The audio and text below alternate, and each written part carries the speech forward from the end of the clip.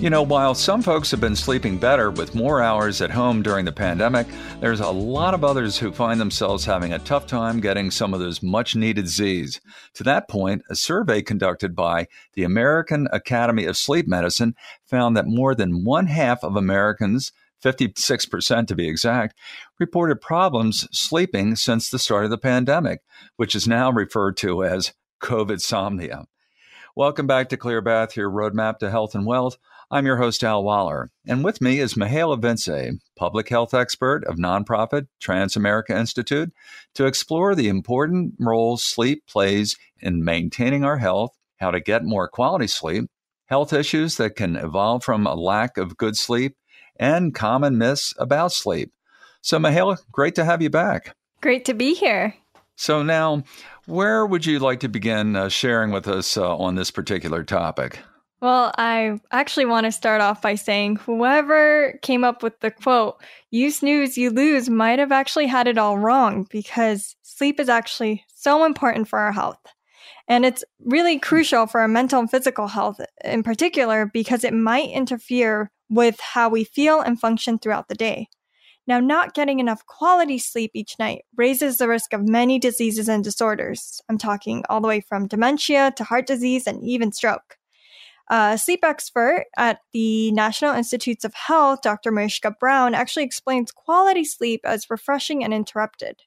However, Brown reports that that's actually just one component of healthy sleep. The other factors include having a good sleep schedule and getting an adequate amount of sleep. Agreed, and I think it's safe to say we're aligned in the belief that good sleep is critical to our overall health. That said, it seems like some are increasingly putting it on the back burner. And when you think about it, there's no shortage of reasons when you factor in long work hours, stress, social media, which can easily keep us up for hours on end. Believe me, I know it's vital that I work on my sleep schedule, because if I don't, I'm not at my best. And by the way, I'm pretty much a bear to live with too. So, two-part question, Mihaela. First, what tips have you got for achieving good sleep schedule? And two, how long is adequate sleep? So the Centers for Disease Control and Prevention actually helped me answer that question. And good sleep schedules deal with habits, also referred to that fancy term sleep hygiene, which you may have heard. These include sleeping at the same time each night and waking up at the same time each morning. And yes, that does include the weekends too. It also includes keeping our bedrooms quiet and relaxing, as well as avoiding large meals, caffeine, alcohol, any kind of stimulant before bed, as well as getting enough exercise during the day. It might even be beneficial to make your bed.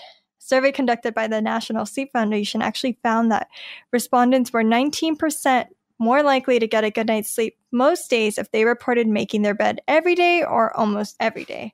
Now, for your second question, for how long adequate sleep is, now for most adults, this is 7 to 9 hours, but of course, this depends on many factors, like if you're experiencing different health conditions. And keep in mind that our sleep needs change with age and other factors. Some signs that you haven't had enough sleep include feeling like you need a lot of caffeine, you're craving junk food, or feeling irritable. Well, Mihaela, outside of the junk food, looks like you've nailed me on 2 out of 3. And trust me, I know those 3 cups of coffee days are, I know them all too well. But I can't say I was aware of the unhealthy craving side effect. So perhaps you could, expand a little bit more on how sleeping issues can make us crave junk food.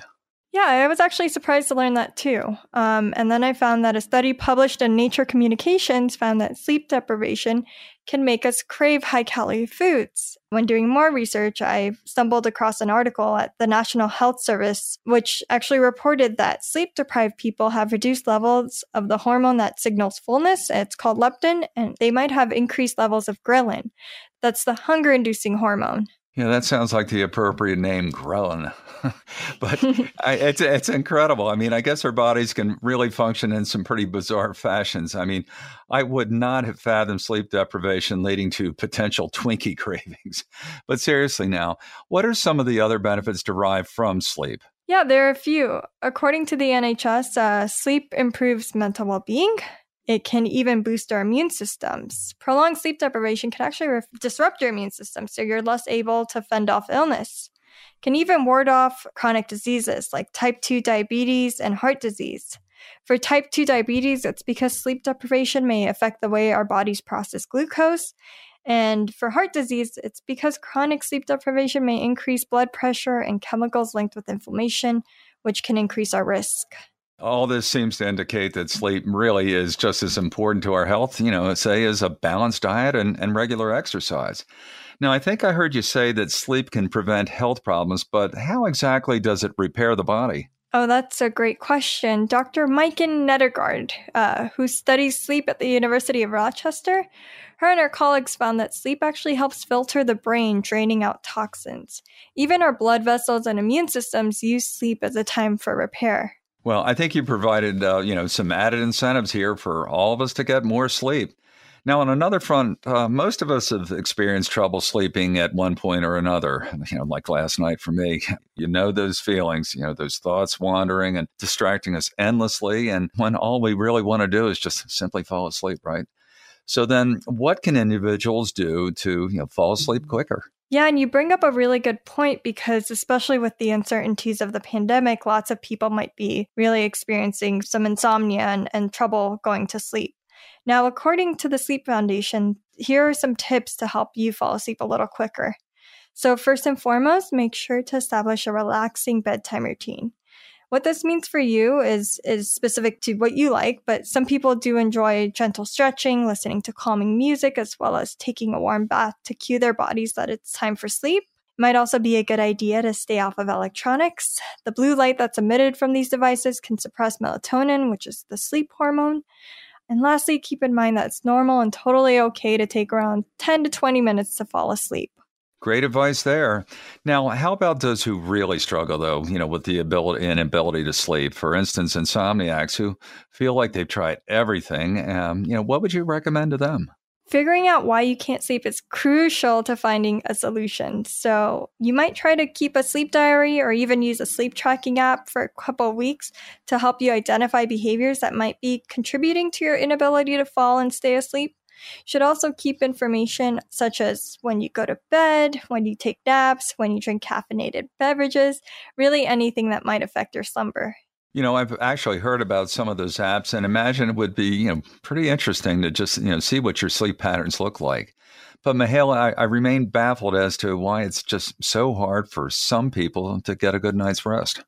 There are lots of reasons why, if you went through something really hard recently, like a traumatic experience, you might find yourself up at night thinking of the event. Now, the reason here would be very different than for someone who's dealing with a health problem that's causing their insomnia. Now, back to my point of keeping a diary or collecting that information, you really want to do this so that you can present it to a healthcare professional or a sleep specialist so that they can use this information to think of a treatment option for you. Yeah, that's good to know. And personally, having been the victim of a head-on collision many years ago, I can personally attest, to what serious trauma can do to your sleep pattern. Now, another sleep issue you often hear about is sleep apnea. Could you explain exactly what this condition is and what someone can do to treat it? Yeah, sleep apnea is a serious sleep disorder that happens when your breathing stops and starts while you sleep.